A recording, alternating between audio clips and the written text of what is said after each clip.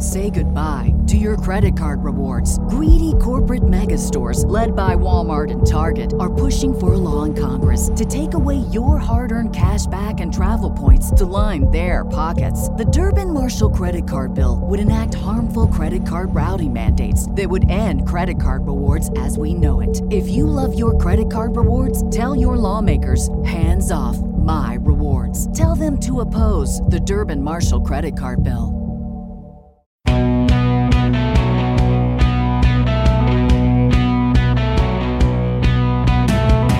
What's happening, guys? Happy Wednesday! And thank you for joining another special episode of You're Welcome. Coming up on today's show, I'll recap an exciting weekend in combat sports. I'll also tell you about the UFC's most improved fighter and give you some passionate opinions about hamburgers. But before we get there, let's begin with some news that came out of the middleweight division this past weekend.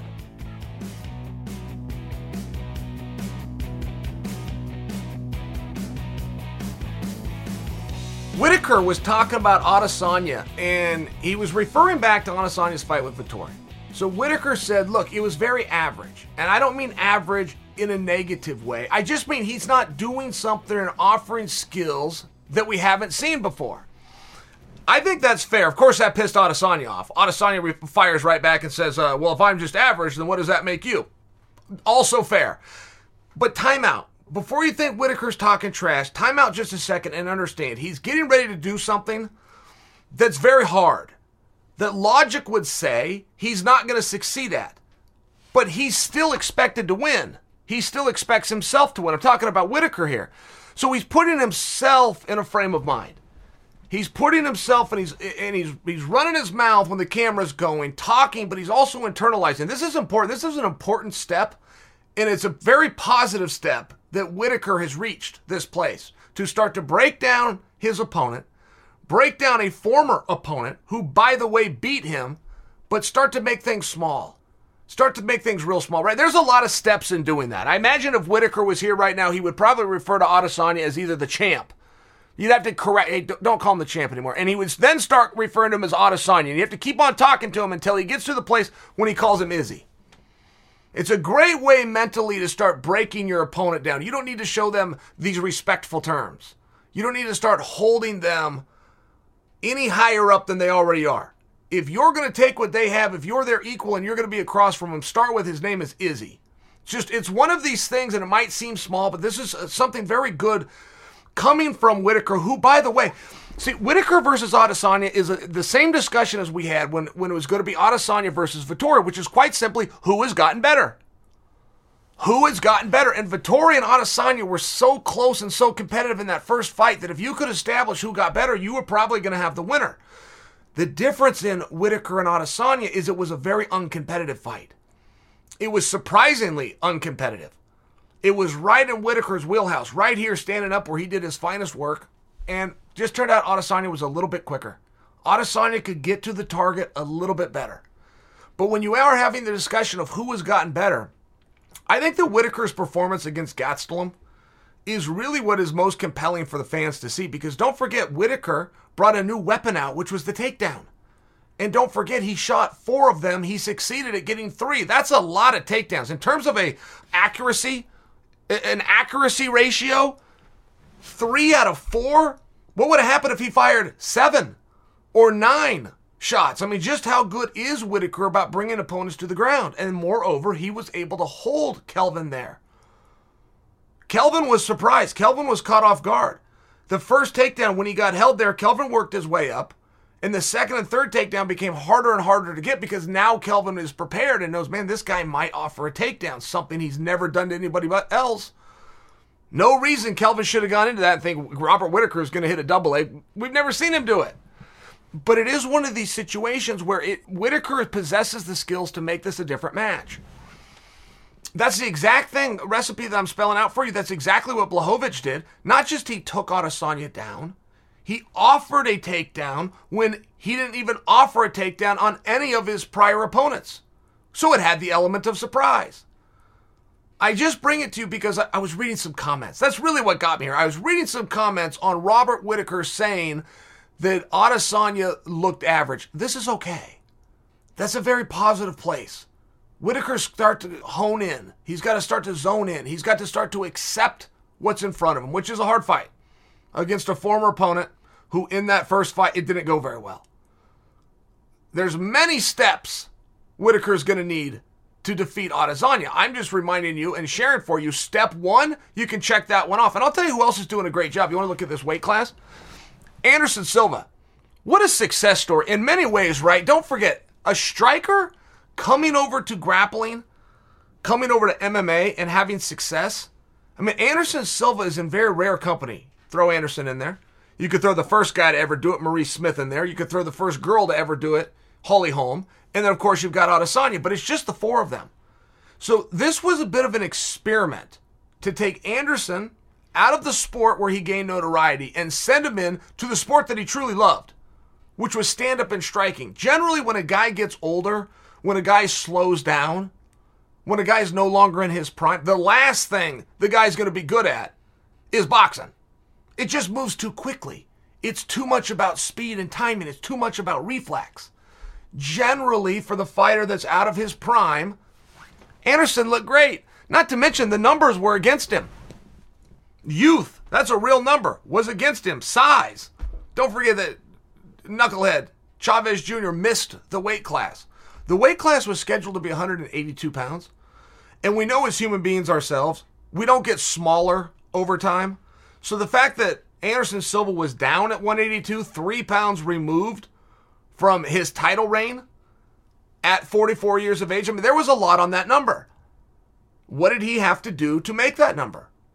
Did he have to eat better? Did he have to get more workouts in? Did he do both? Did he start eating better while getting more workouts in, right? I mean, there's something related to that number, and I argue for you, every fighter has a number, but very few fighters ever find out what it is, right? The promoter's got a contract, and here's where we go. And sometimes a fighter will change weights, do better up in weights. Sometimes a guy gets pulled down to this catch with 182-pound business.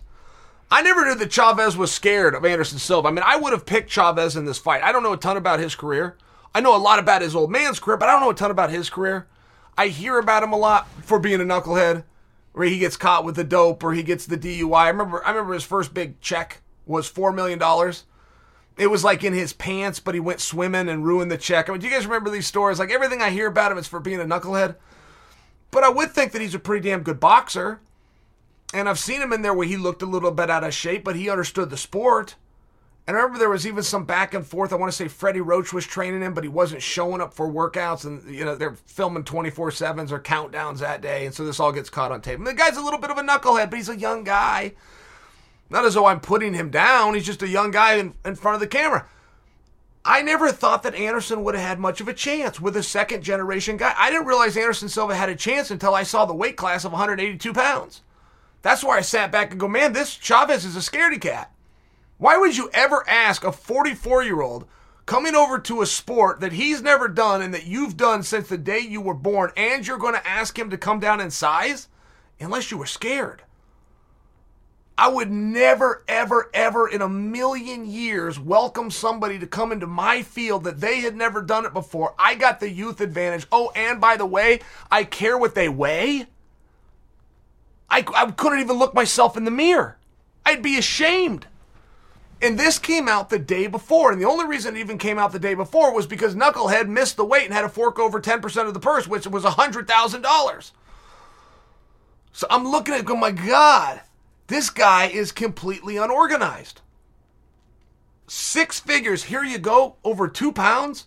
And it's 2 pounds, by the way. You know, Anderson didn't argue for that weight class. You know, Anderson didn't say at 44 years old, let me go lighter than I've ever gone before. Team Knucklehead asked for that and still failed at it. Look, things are very different. If you ever miss a clause in your contract, but you're the one that asked for the clause, you qualify as a knucklehead. Okay, so that was the weekend with regards to Izzy Adesanya, Robert Whitaker, and Anderson Silva, but there was also a big fight in the UFC's featherweight division that I just have to give my thoughts on. This is generally the time when Uncle Chael would come and talk to the biggest audience in MMA And I would give a guy, Korean Zombie in this case, his due. I would shine his wheels up. I would say the Chael curse is real. I thought Dan was going to beat you. Talk about how he pushed the pace. Talk about how he went 5 rounds. All I can think of on that fight was that he called out Max Holloway, who's hurt. There's not a whole lot of rules in fighting, including with the marketing to a fight. You don't call out a guy who's hurt. You don't kick a guy when he's down. You don't call for a fight with a guy who retired. These are misses. And they're tremendous. And I feel like we got to give the Zombie some room, just because geographically where he lives, maybe he doesn't have the same access to news as we do. In all fairness, it would shock me that a former champion of the world, who's the king of the division of which he's about to headline, being in the main event, that somebody didn't grab him and let him know that Max was hurt. I mean, it comes back to that old adage, be careful what you ask for because you just might get it. What if they go, great, Max is yours whenever Max returns, which right now could be May of 2025. I mean, right? You see what I'm saying? How would he not know? He doesn't know that a guy is hurt that's in his own division. If you show stupidity, you are going to lose respect across the board. It's not a whole lot different than calling for fights that you can't get. It doesn't matter if you're the A side or the B side. Does not matter if you're a big star. If you call for a fight repeatedly and you don't get that fight repeatedly, you look as though you have no power. And guys with no power don't sell out arenas. So even if you've done nothing wrong and you're actually really good and you're actually really popular, if you're calling for fights and you're not getting them, you're in a bad spot. It's way different if you want to fight somebody and you just can't make those deals behind the scenes. Your people can't call their people. You can't DM one another and just hope that the person's trustworthy and doesn't screenshot it and send it out. You got to be really careful calling for shots that you can't get no matter how good you are, because you will look like a fool. I love the whole thing around Deontay Wilder. I'm not a huge Deontay Wilder fan.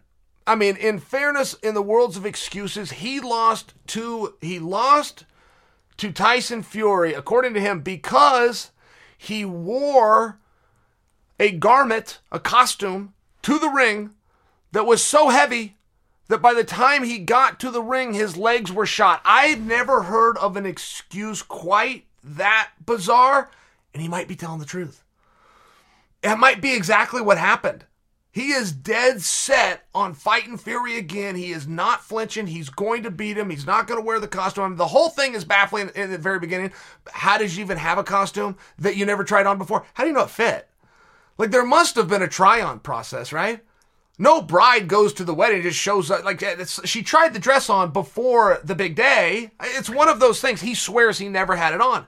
So you're kind of scratching your head going, okay, well then somebody got this for him. Somebody ordered it for him. Somebody brought this into the building, of which, by the way, there's metal detectors when you came into the back. The thing would have been buzzing. At some point, you're going to see this ridiculous outfit, and you're going to hope that somebody says, hey, Deontay, don't wear it.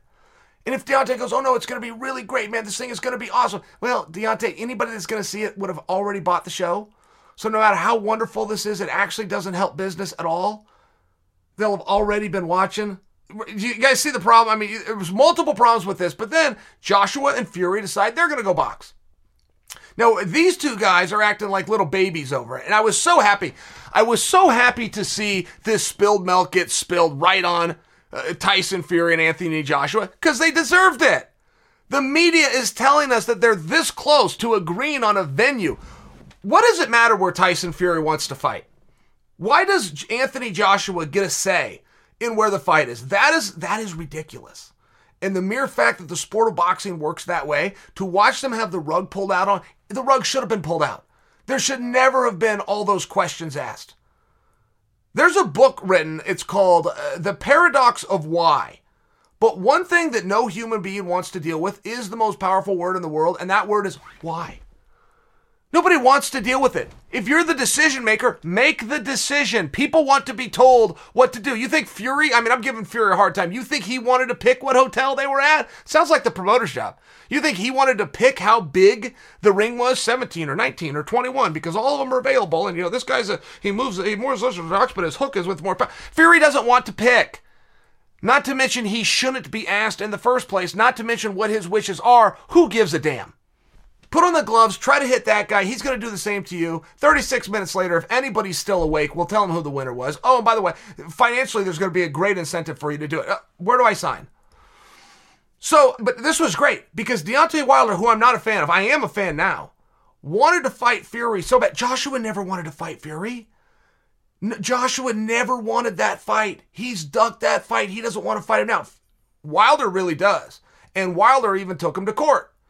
And Wilder says, I have a clause in this contract which says you offer me a rematch before that guy, meaning Fury, gets to do anything else, and he did not offer it to me. So offer it. So Bob Arum tried to get cutesy with it and booked a venue that day. As soon as he lost an arbitration, the first venue he could get, assuming that Deontay would go, come on, man. That's not enough time to prepare for somebody like Tyson Fury. Wilder did not say that. Wilder said, send it over. I'll sign the contract. I'll see you all in 4 weeks. I'm going to beat his ass. Now, that's between Tyson Fury and Deontay. There was nothing that I've seen from Deontay Wilder that makes me believe that he could beat Tyson Fury, but that's between them. Who am I to say? I could tell you all about what happened when they fought. Who am I to possibly say what's going to happen next time they fight? That's between them. And I will acknowledge Fury's got no problem being there. You all have to acknowledge that Deontay wants to be there. And whether you like it or not, your boy Joshua couldn't be happier that he doesn't have to be there.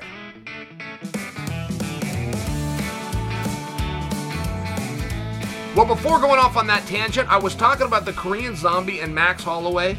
And as most of you remember, Max Holloway was supposed to fight this man in 2018, but it never happened.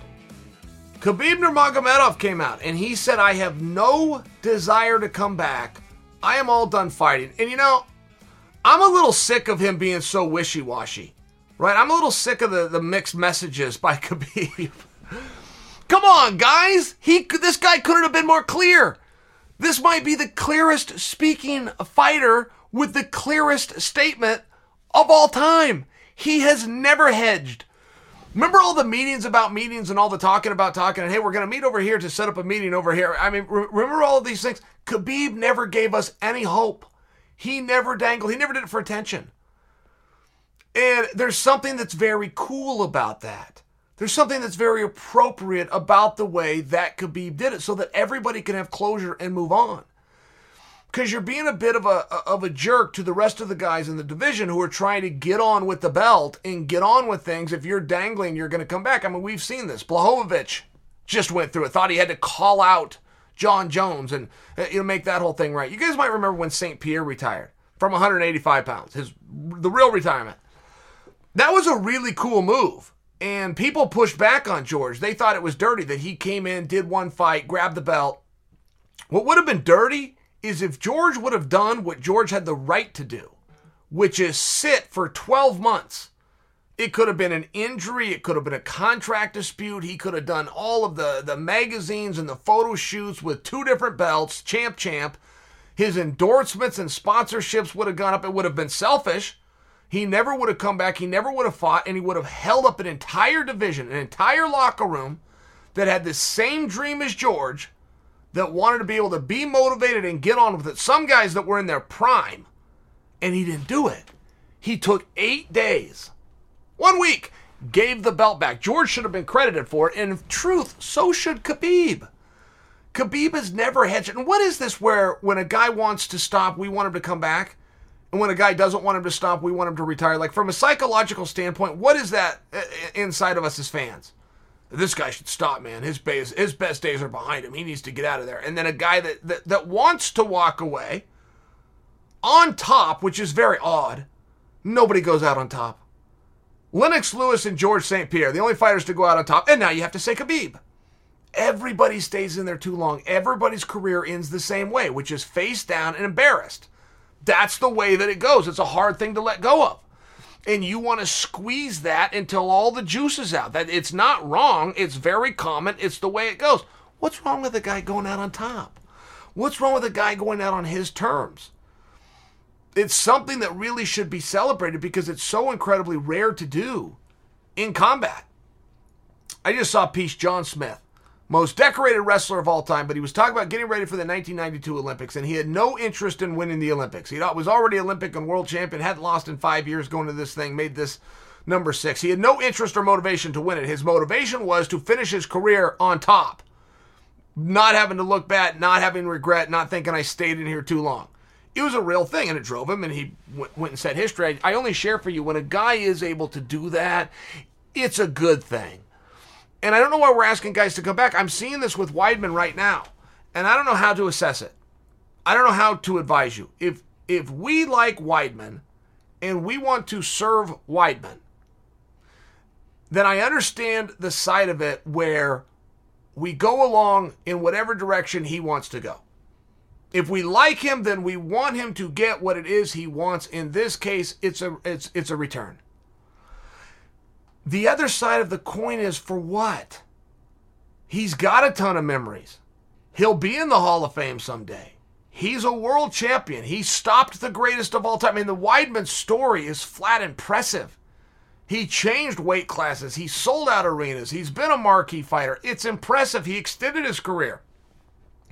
He was an All-American and a national team member before any of this. A lot of you may not even know that. The guy's been a success his entire life.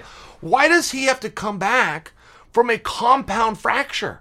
I read an interview this morning by Weidman talking about blood flow to where they put all the pins and the pieces.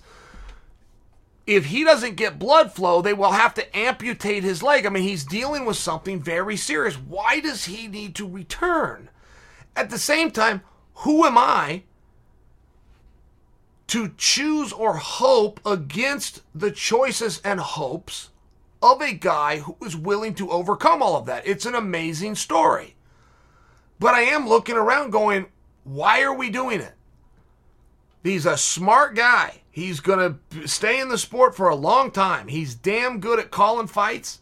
He's a good-looking guy. He's got a beautiful gym. He's going to be in the corner of title contenders and world champion. I mean, he's going to be involved in the sport. He's going to have a whole nother chapter that he's going to be able to write as a trainer. Does he really need to come back? It's one of those, right? Puts me in a hard spot. Who am I to say? I'm his friend. Who am I to say that my wishes are opposite of what his wishes are? Oh, by the way, with the obstacles and hurdles that are now added, that's a cool story, man. That's amazing. If he comes back and does this, that's an amazing story. And Weidman and Anderson had a talk last week. Weidman's got a podcast he started. He has Anderson Silva on. And Weidman apologized to Anderson for breaking his leg. I don't know the context of that. I read this piece. I don't know what came before or what came after it. Because it's one of those things of, why are you apologizing? We're both in there. We've agreed we're going to try to damage each other. It's actually the number one clause the judges have to look for, damage. A pretty aggressive word, in fairness. A pretty word, but it's the agreement. Like, where is it? Do you have to apologize for breaking a guy's nose? Do you have to apologize for blacking in a guy's eye? I mean, it's what we're there to do. So I only share that with you because Anderson went through it. And I imagine Weidman's looking at Anderson, who just had an incredible upset, and he's probably inspired by him. It's probably the reason he had him on. He probably had a conversation with Anderson off camera that we didn't all hear about, where he said, man, what do I have to go through? Tell me how to get through this.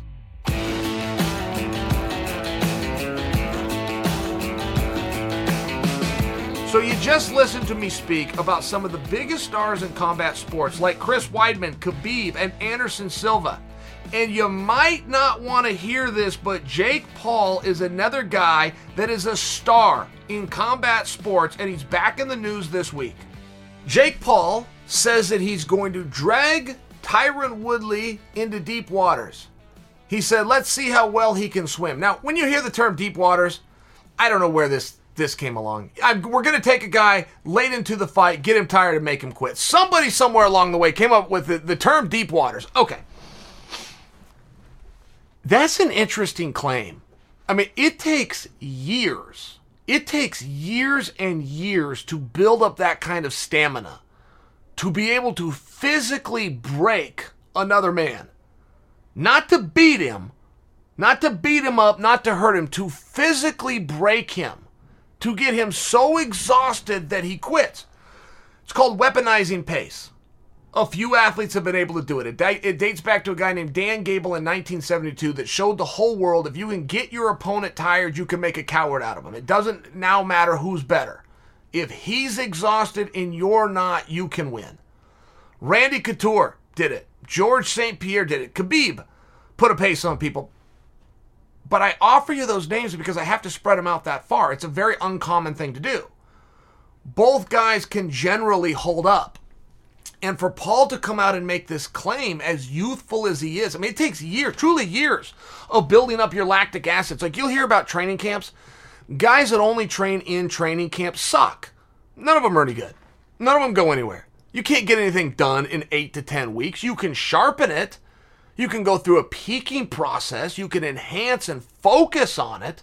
You can't get anything done in 8 to 10 weeks, no matter what you sacrifice. So I only bring that to you because it's a big claim by Paul, but it's also an interesting way to make things happen. Look, hold this thought, tie it in with Conor, okay? Conor Poirier Part 2, what was different? And don't tell me about the punches and the kicks or the little calf kicks. What was different was the approach to the fight, where Conor was still out on this PR tour and trying to look like the nice guy in front of the world. Now, when you talk trash, it does a couple of things. The public will believe that you're trying to get into your opponent's head. And some guys are so mentally weak, the public might be right. There might be fighters that are so weak out there, regardless of their level of success, that you can frustrate them. What good does that do, you might ask? I'll tell you. If you can frustrate a guy, it's very similar to who's got more pressure on them. You hear these questions, but then the sports announcer never tells you why it matters. Why it matters if you're in somebody's head, quote unquote, or who has the pressure. It creates a fatigue. It makes you tired faster. There's an actual chemical release in your brain, and it will get your body tired if you're the one that cares more, or if you're the one that has more pressure, or if the opponent is in your head. Just so you understand this. What's really happening when a fighter's talking trash is he's building himself up. That's the part that isn't seen. You think he's out there trying to sell tickets or talk his way into opportunities or get into your opponent's head. You're not wrong. That's a piece of it. But what's really happening when you're out there saying, I am the greatest, I am the best, no one can beat me, I'm the greatest of all time, and it goes in that order. You'll slowly pick it up. You'll start with, I deserve main events. I can fight for a world championship. I can even beat this guy. You'll keep going. And the reason it goes in that order is because you, as the author of the statement, don't believe it. You're uncomfortable saying it. You don't even feel right. I remember where I was. I remember where I was and what I was driving the first time I told a guy who was a reporter, I'm the greatest to have ever done it. And I remember after it left my mouth, I paused, waiting for him to either laugh or dispute it. And I remember when he didn't, I remember thinking, why didn't he dispute that? I'm not the greatest of all time. And so I kept saying it. And slowly I believed it. It became a real thing. I started training differently. It wasn't just a mental approach. I started training differently. I was given this advice as a kid because there was a guy named Dave Schultz, who's a very famous wrestler. And Dave wrote a note to himself and he stuck it on his mirror that he brushed his teeth in every morning so that he had to see it every day. And it didn't say, I'm going to be the Olympic champion. He said, I am the Olympic champion. And he saw it every single day. And he did this as a boy. He was 14 or 15 years old. But he began to believe it, and he also began to prepare like an Olympic champion. And as weird as it felt the day that he wrote it, and as much as he didn't believe it, day after day of seeing it, not only did he believe it, he expected it. And he went on and he became the Olympic champion. And I was given this advice when I was a kid.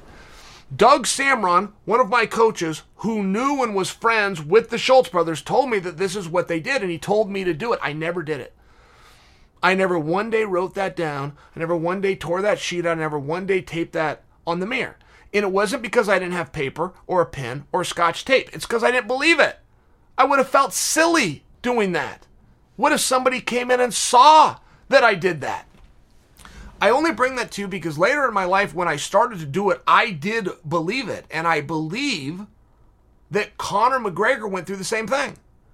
I believe when everybody thought he was out there being an entertainer, or he's trying to get in Jose Aldo's head, I don't think that that's what was motivating him. I believe Conor was like me, where he started making these claims, but then he started to notice how saying those things out loud affected him inside, and also how it affected his training, and it affected his discipline, it affected his work ethic. I believe Conor wasn't trying to talk Jose Aldo or Floyd Mayweather out of something. He was trying to talk himself into something, and I believe he succeeded. Conor McGregor he's a guy from Ireland with a damn good left hand. So what? He's got no business stopping Chad Mendes' takedowns or getting up and scrambling off the bottom when Chad Mendes is on top of him, but he did it. He's got no business being in there in a sport with Floyd Mayweather that he's never done before, and Floyd's never lost it, but he did it. And he did it very well. And that's one of the sides to the positive talk, that when Conor started the PR tour and he quit doing those things, he quit being brash, it wasn't just a letdown from us fans that enjoy that commodity that Conor brings to the table, that enjoy the entertainment. He also stopped putting that pressure on himself. And I'm not sure from a psychological standpoint that Conor understands that was the difference in the second Poirier fight. It was the approach. He got into the ring as though he was above Poirier, and I'm sure he felt that way. He'd already dusted Poirier. It wasn't a close contest. At no part in that first fight was Conor ever in trouble, and it was a pretty short night. But it was also a meaningful difference whether Conor's aware of it or not. Saying some of those things isn't just good for ticket sales. Saying those things isn't good just to get your opponent to second guess it. Saying those things is what gets you ready to go out and act on it. And I'll be very curious what Conor's approach is. I haven't seen or heard a lot of Conor leading into this Poirier fight, and it's only a couple of weeks away. I haven't seen a lot of stuff. Maybe that's part of Conor's plan. Lay low, put my head down, get the job done. Maybe. But I don't know that I'll like that any more than I liked nice Conor. There's a certain edge that certain fighters have. There's a certain anger and a certain hostility that they bring to the ring. It's the very reason that they coined the phrase, a rich man can't fight. Because he generally isn't angry. He's generally having a pretty good day. He generally doesn't have that edge. And I think that it's very relevant whether Conor finds it or not. Look, the Conor Poirier fight is not what you guys saw. And the fans wanted to understand this. But every fighter did. That fight was over 3 minutes in. At 3 minutes into that fight, Conor was looking for the door. He just couldn't find it. He was looking to get out of that fight. And the reason every fighter could recognize it is because we've all done it and we're all ashamed of it. But there is a look that a fighter has. I will tell you, there was a day when Conor McGregor, whether it was true or not, never would admit that a calf kick hurt. Right? I will never say those words to you. You kicked me in a soft muscle in the back of my leg, and therefore I lost an ass-whipping contest. Whether it was true or not, you'd never get me to cop to it. And there was a time you'd have never got Conor to cop to it. And the narrative and story of that fight of how great these calf kicks are, look, man, it's a weapon amongst many. It's not like some great weapon. Conor found himself in a fight that was harder than Conor thought it was going to be, against a guy whose ass Conor had already whipped. Those are the things that started to play the mental game. That's where Conor thought, land this big punch. Let's make it all look good, and let's go home. I got to get out of here. He went into panic mode. It's one of these things where if you admit that ahead of time, that panic mode and that fear, that adversity that you deal with loses its power. I will be very curious as to what the approach from a media standpoint Conor takes going in to Poirier Part 3. Okay, before I give you my thoughts on Matt Brown and hamburgers, I want to tell you about a guy that I think is in serious contention for the UFC's most improved fighter. Fighter of the year, most improved fighter, rather, has got to go to Belal Muhammad. And I'm not talking about his skills. I'm talking about a guy who has become a character, who has become interesting, who makes the right moves. I didn't know what a Belal Muhammad was a year ago. And by the way, neither did you guys. He's been around. He's been fighting well. Nothing wrong with Belal. He just wasn't interesting. For whatever reason, his story just wasn't out there. He wasn't calling the right shots. He wasn't getting the right opportunities. And what he has quickly found is you're going to get a lot of the shots that you go for, right? I mean, it's the old Wayne Gretzky, but in reverse. Wayne Gretzky coined the phrase, you miss every shot you don't take. Well, in this situation, Belal's calling for some shots, and he's getting him. His name is out there. He's now a main event fighter. Like it or not, he fought in a main event against Leon. He gets poked in the eye, so now he has to hate Leon. Okay, fine.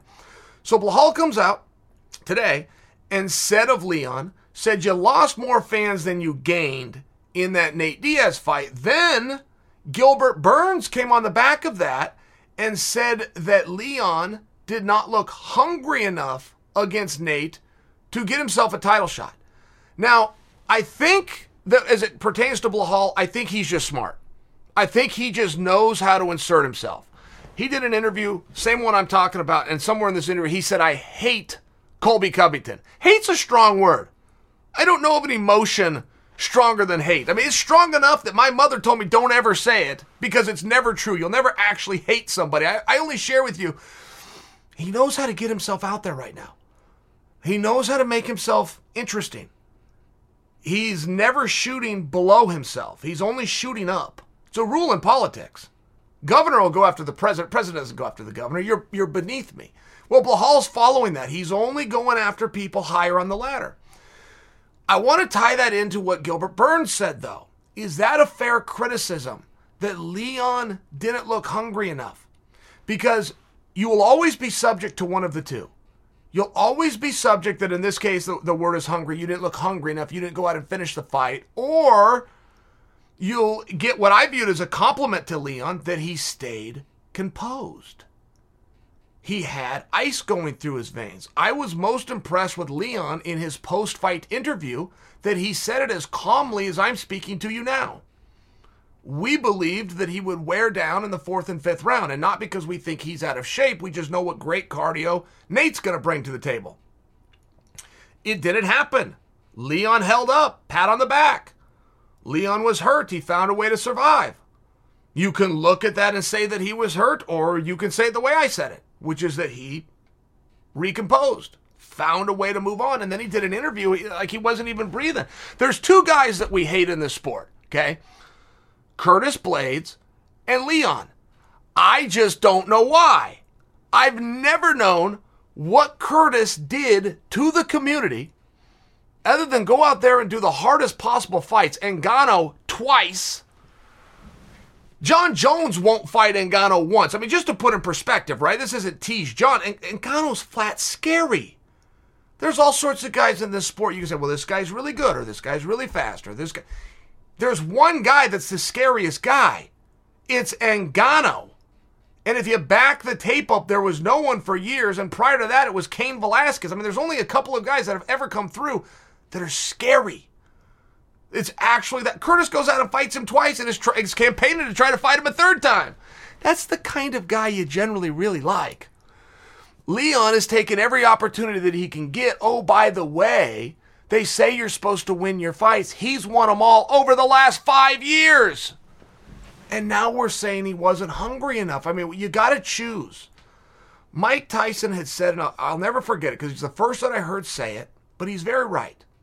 If you look for a finish, you're not going to win a decision. If you look for a knockout, if you try to put that guy away and you fail and it goes to the cards, you're not going to win it. Now, why? Why is real easy. It takes a ton of energy. You're taking a big risk. When you see an opening and you go for it, you can leave a hero or you will be exhausted. And you won't be able to go on another flurry or another sprint or protect yourself 2 rounds later. It's true. It's accurate. You guys might remember Conor McGregor versus Nate Diaz. And when Conor lost, part 1, and when Conor lost, he said, I was not efficient with my energy. That's true. That was a fair assessment. But he's speaking to Mike Tyson's point that Conor went for the finish. He tried to get Nate out of there. which is why as the fight went on, the tides turned. I only bring it to you because are we just looking for things to pick on Leon? Like, is there anything Leon can do where you go, hey man, by the way, good job? Is there anything that's even on the table? Because if we're not going to assess him and be fair, what's the point? Like, what is the point of it? I am well aware that we are going to fiercely adhere to the rules that we make up on the spot. But can we also agree that there's some level when we're a fan, like there's some code that we have to follow? Gilbert does not have to follow it. Gilbert is a fighter within the division who's trying to get an opportunity and stay above Leon in the rankings. He does not have to adhere to these things. But we do.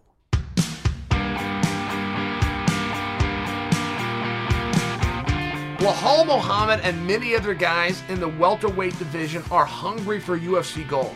And before I head out for today, I want to tell you all about Matt Brown's last win over the weekend and why it makes me think about hamburgers. A word of caution, you might get a little hungry while listening to this. Matt Brown. I mean, is he living up to the moniker immortal or what? Matt Brown has quietly surpassed 40 years old. And Matt Brown is still beating people. Matt Brown said he would love to be Damian Maia's retirement fight. Now, we might be revisiting something here that just isn't true, right? I don't know what Maia really wants to do. I don't know where Maia's head is really at. I reached out to Maia personally about a grappling opportunity. He couldn't have been any politer, but put me in contact with his manager, right? If I ask you, if I come to you for a grappling match, you talk to me. If you ask me to go somewhere else, it's the same thing as saying I don't want to do it. So I don't know where Maia actually stands in his heart. But that's not a bad call out. You know, Matt Brown was then even associated himself with the Diaz brothers. I like that. I like some of these guys that I still want to see fight, who maybe aren't as fast as they once were, but they've done enough that they've still got a place. They've still got a place. I will tell you guys, and this might surprise you. You want to know who the greatest guest I have ever had on this program is? The greatest guest I have ever had is Matt Brown. And I remember the day that I was going to talk to him, I remember seeing that on the calendar, go, oh, great.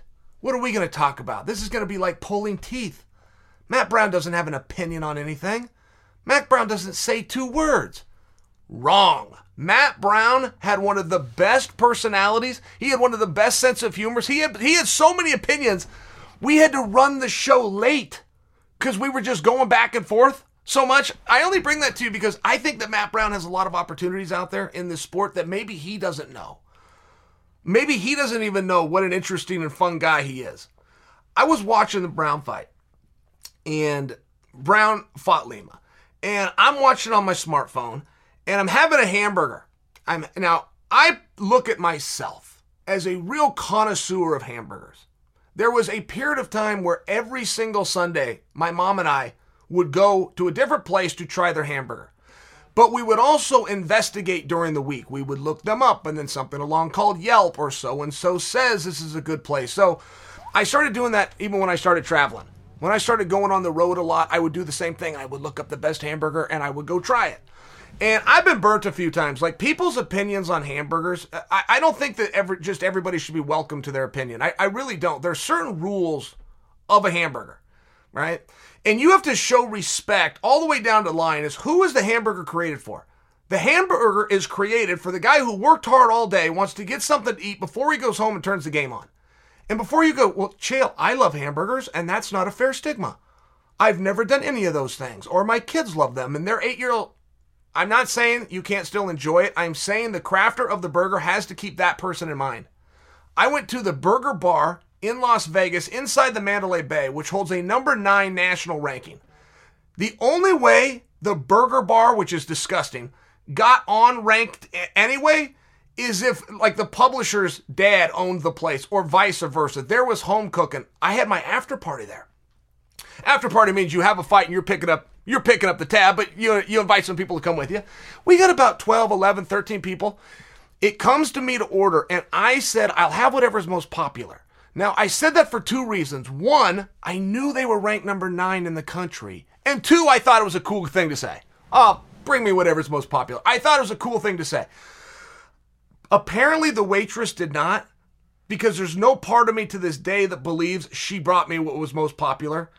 It was on that bun. What do they call it? A brochette bun. You know the one I'm talking about. Brochette, sauteed spinach, and goat cheese. It was disgusting.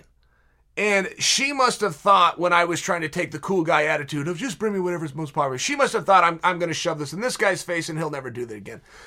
That's disgusting.